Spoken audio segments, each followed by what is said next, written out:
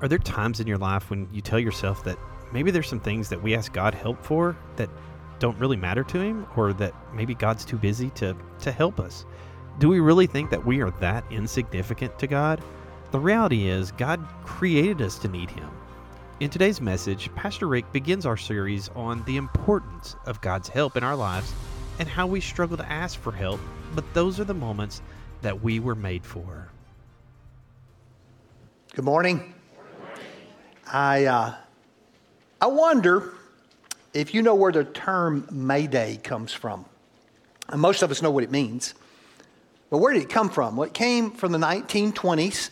A gentleman by the name of Frederick Stanley Mockford created the term Mayday to signal distress, but there's a story behind it. His superiors came to him. He worked at an airport in London, and they said, we need a word that everyone on a plane, everyone on a ship can understand that means distress, and it doesn't matter what language they speak or what country they come from. And at that time, he worked in London. Most of the air traffic occurred between London and France, so he picked a word from the French language, the word Mada. And it means help me, and it sounded like, and it kind of looked like Mayday, so they took the term Mayday, help me. And they decided that it would be used 3 times so that it couldn't be mistaken for any other phrase. That when you use this phrase, you're in dire despair. Mayday, Mayday, Mayday. Help me, help me, help me. I wonder if you have ever had a Mayday moment. A moment where you had exhausted all other avenues and you have to look at God and simply say, help me. Maybe it was in your marriage and you felt like you had tried everything you could absolutely try, and all you knew to do at that point was look at God and say, help me.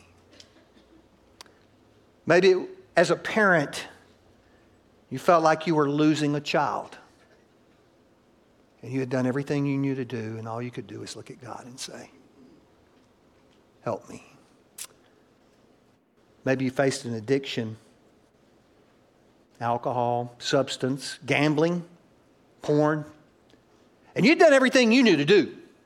And you just couldn't beat it. And all that was left was to look at God and say, help me. Or maybe yours was the word cancer. And the doctors had done all they knew to do, and all you could do is look at God and say, help me. For the next 5 weeks, we're going to be looking at the times and circumstances in Scripture where men and women got to the place in life where they had to look at God and say, help me. I want you to take your Bibles and turn to Isaiah chapter 41. You got a phone, whatever you can do, highlight what we're going to read today. This is going to be our starting point for what I believe is a message from God. And I know you're turning in your Scripture, but I need you to hear what I'm going to say. There's a difference between a sermon and a message. I wasn't supposed to preach live in this service, but I felt like what we're doing today is important enough that we rearrange things, because I do feel like this is a message from God and not just a sermon. Read with me, if you will, Isaiah chapter 41, beginning in verse 10. Do not fear, for I am with you. Do not anxiously look about you, for I am your God. I will strengthen you. I will help you.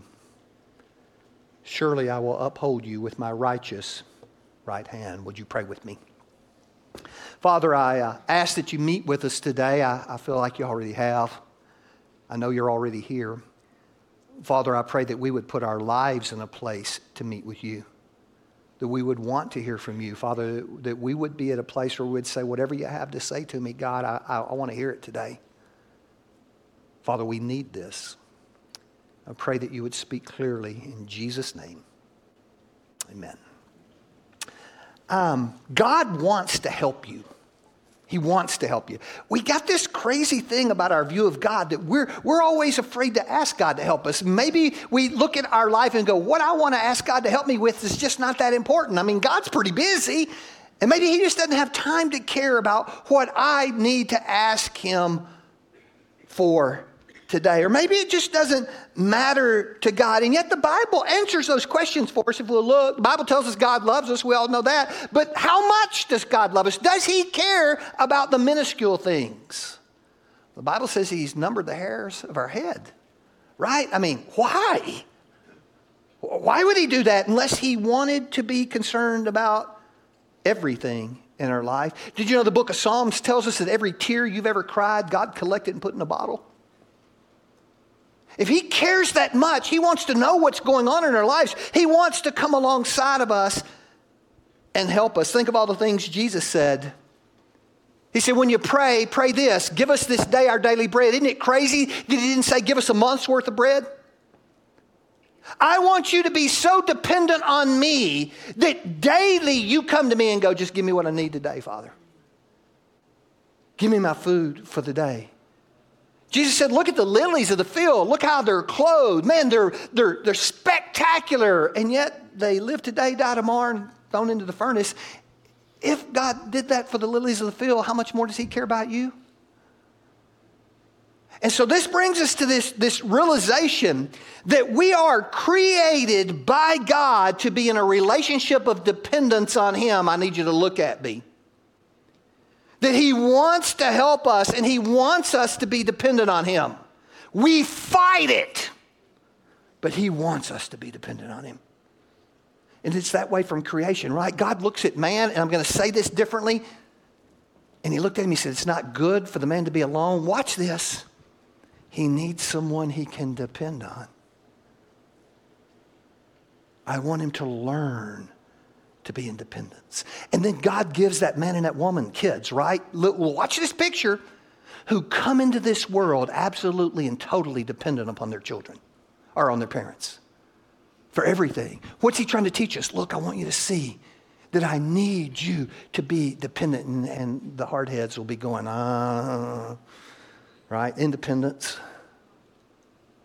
And if none of that has convinced you, then salvation should be the thing that points to our lives and said, you were created to need my help. You're not going to get out of this life in a good way unless you let me help you. So we were created by God for his help. And some of us struggle to ask. Right? It's just really hard. I need you to really listen to this. It's just really hard. You can call it pride.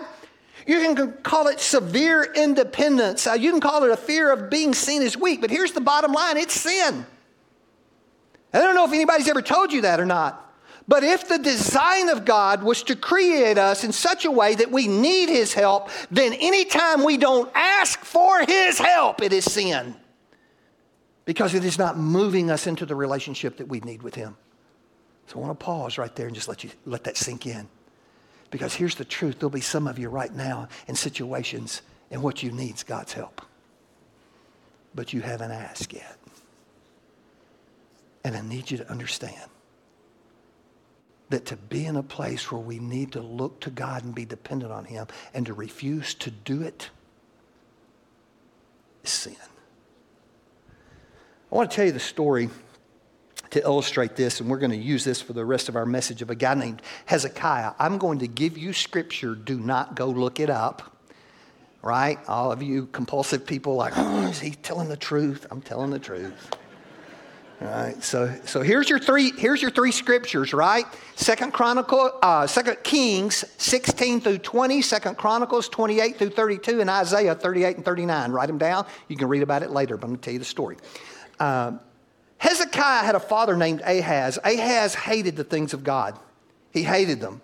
As one commentator said, he nailed the doors of the temple shut. He stopped the worship of God. He instituted idolatry. He did away with the priesthood. He did away with the Passover. He offered one of his own children as a sacrifice to the god Molech, burned him alive. He was anti-everything that God was. And then Hezekiah takes the throne. And he swings the pendulum the other way. He was as devoted to God as his father, as much as his father hated God.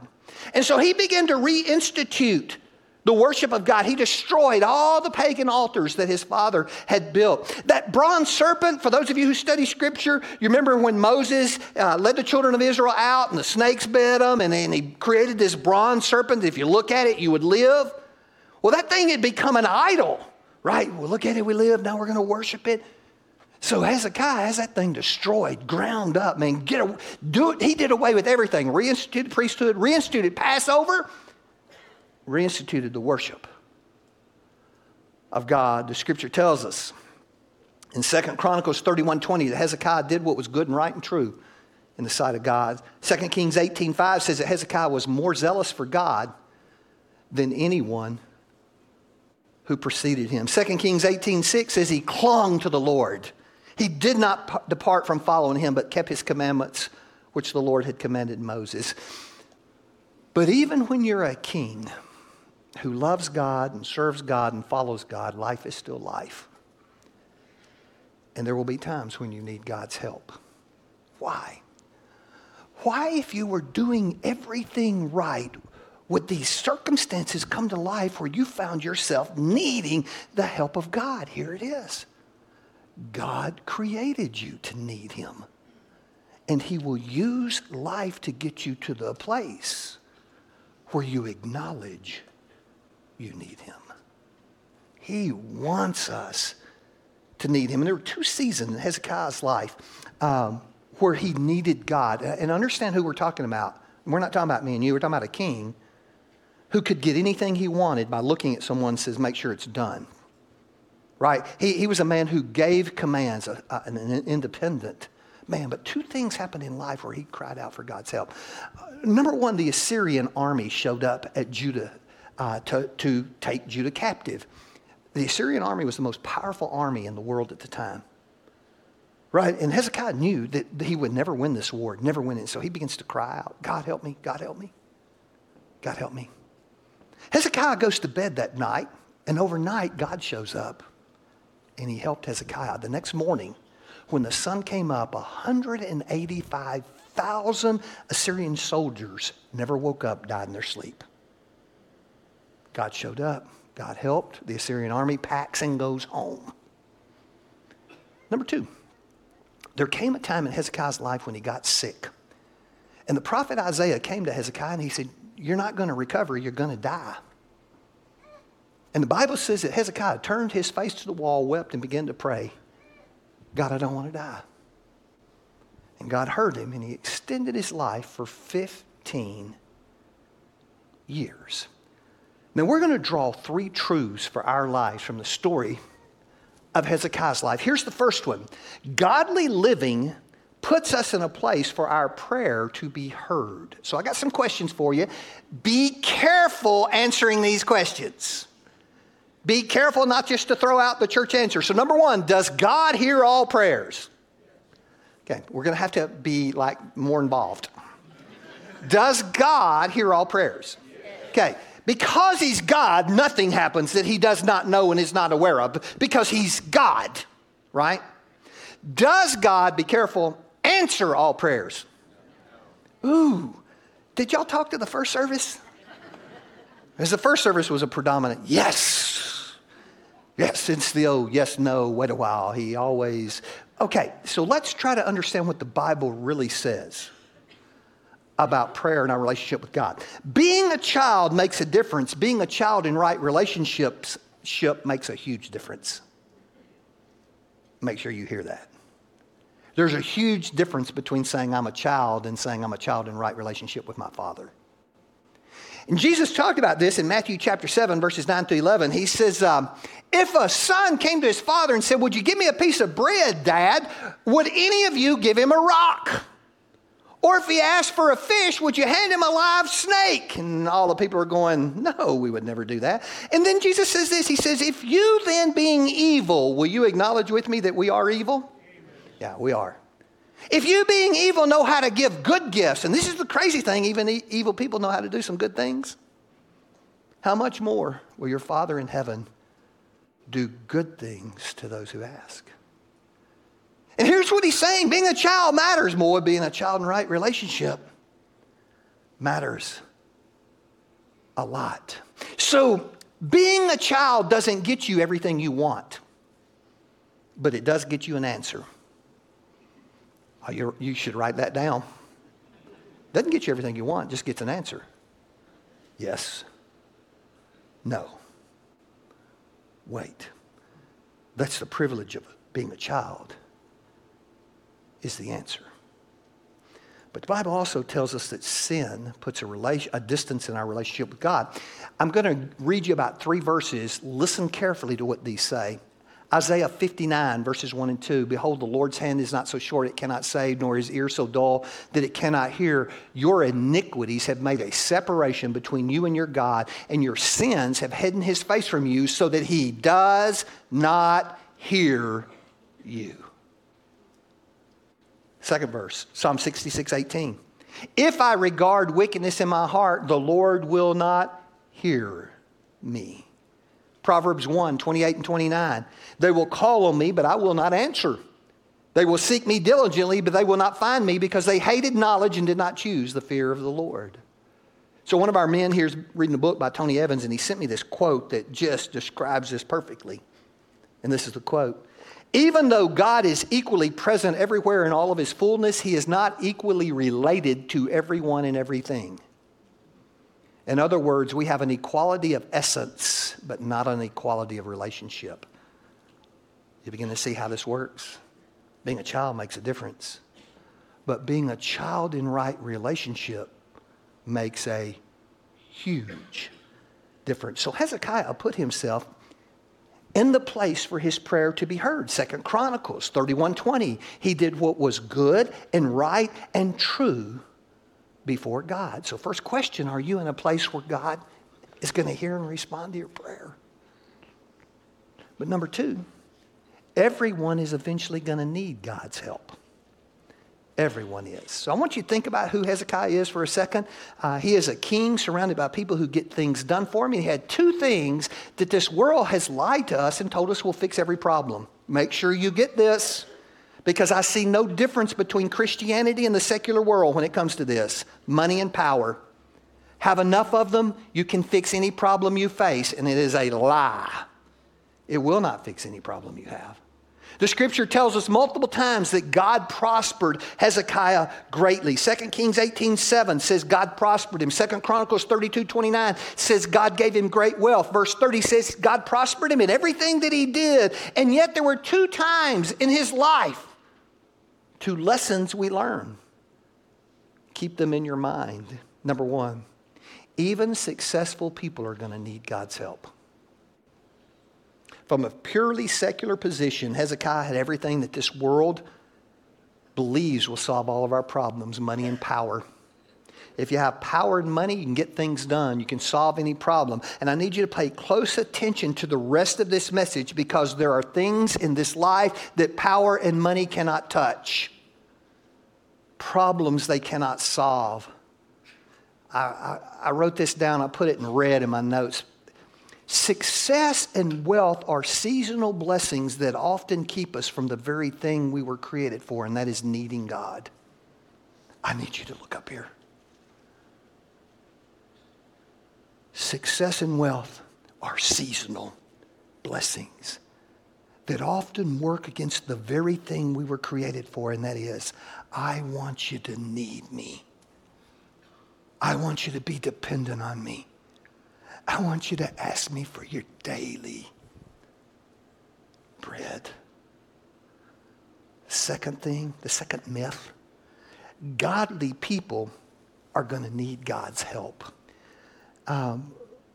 We tend to believe when we run in Christian circles that godly people will never find themselves in a situation where they are so desperate they'll have to cry out, God help me. And yet Hezekiah did. In 2 Kings 18:5, he was more zealous for God than all his predecessors. 18:6, he clung to the Lord. He had a walk with God that no one else even came close to, and yet life happened. Life happened. There was no protective shield around him that kept him from heartache and loss. God is not an insurance policy. He's a relationship we have. So the man who had it all, listen very carefully, had 2 Mayday moments in his life. 2 moments that made him say, help me, help me, help me. Here they are. Number 1, an enemy he could not defeat. The Assyrians laid siege against the city of Judah, trying to take it captive. I don't know if you know what that means. It's just a great way to defeat an enemy without losing any soldiers. It's slow, but it is extremely effective. They cut off food. They cut off water. We read of the city of Samaria, and the scripture tells us that when a siege was laid against them, they cooked and ate their own children to live. It's serious business. Most powerful army in the world lays siege against Judah. Hezekiah gets on his face and he says, God help me. God help me, I can't win this. There is no way I can win. I am lost unless you help me. So what is the enemy you face that you cannot defeat? I mean, you've gone to battle and you keep losing. Because all of us have one. Is it your marriage? Is it an addiction? What is the enemy in your life that all the money in the world and all the power in the world can't fix? And why aren't you asking God to help you? Why aren't you crying out, God, help me? And the second enemy that Hezekiah faced, that you're going to face, we are going to face it, is death. All of Hezekiah's money, all of his power could not stop death from coming. Look at me. Yours will not either. You're going to die. You're going to die. And you don't have enough to stop it. When death came to Hezekiah, he turned his face to the wall and he cried out for God's help. And when it comes to your life, you will too. You'll cry out to God, help me. Here's the great thing about the gospel. You don't have to wait until death comes to cry out to him.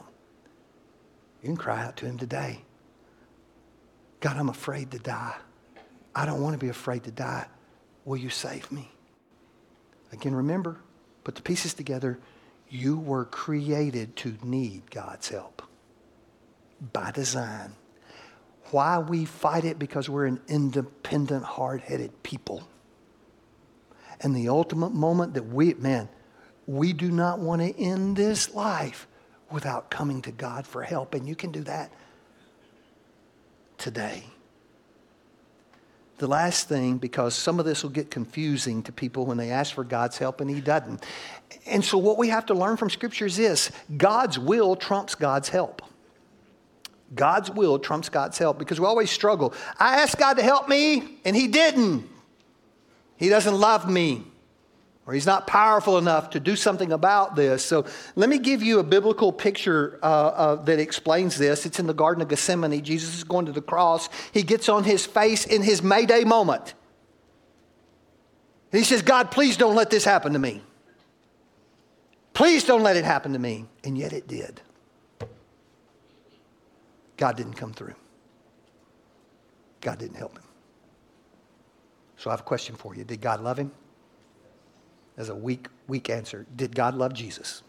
Yeah. So what trumped God's help? Here it is. God had a plan for your salvation and my salvation that was bigger than the cry of his own son for help. God's will trumps God's help. Now I want you to put your Bibles down. I want you to look at me. We're done. I want you to hear what I got to say. I'm 62, and few times in my life do I come across something and go, that's going to change my life. This is one of them. I came to the realization as I worked on this message and my life kind of tried to fly off the handle, that all that has happened to me in my entire life has been trying to move me to a place of utter and complete dependence upon Jesus. But when you're an independent, hard-headed, self-sustaining individual, it takes a lot to get you there. And I'm just now beginning to see that this is what's going on for me. Is that God wants me to let him help me. And I fight it. And you do too. I need you to understand just a couple of real clear truths. Number one, you were created to need his help. He wants to help you. And you're probably in a situation today where you need to ask for his help. Would you bow your heads with me? I wonder if in your life you have ever acknowledged your need of God's help. It's tough. It's tough. It goes against the grain of who we are to ask him to help me. It means I'm not good enough, strong enough, capable. But man, what a great place to be when you finally get there. When you realize the God of the universe wants to help you. I wonder if you've ever asked him. I wonder if you've ever asked him to change your life, help you face death, begin following him. And then there'll be those of us who say, Pastor, I want to ask you, have you put yourself in a place where God will hear those prayers? Are you not just a child, but a child in good relationship?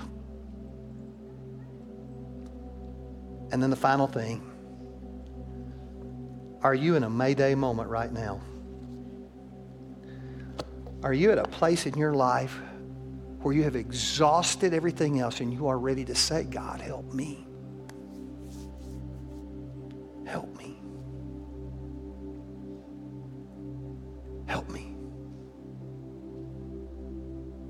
And we got ministers here at the front today. Man, we'd like nothing better than to love on you, pray with you, come alongside of you, because we've all been there and say, listen, man, God, show up.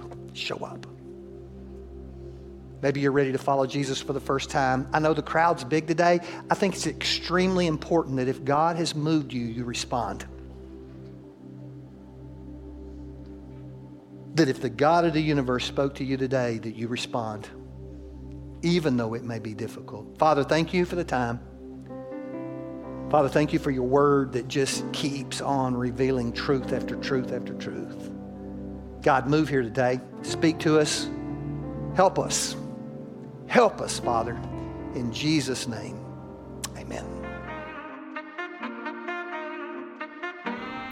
Hey, thanks for joining us at The Road. If you'd like more information about things going on at Choctaw Road Baptist Church, visit us at theroad.tv or find us on Facebook at facebook.com/theroadcrbc. Have a great week.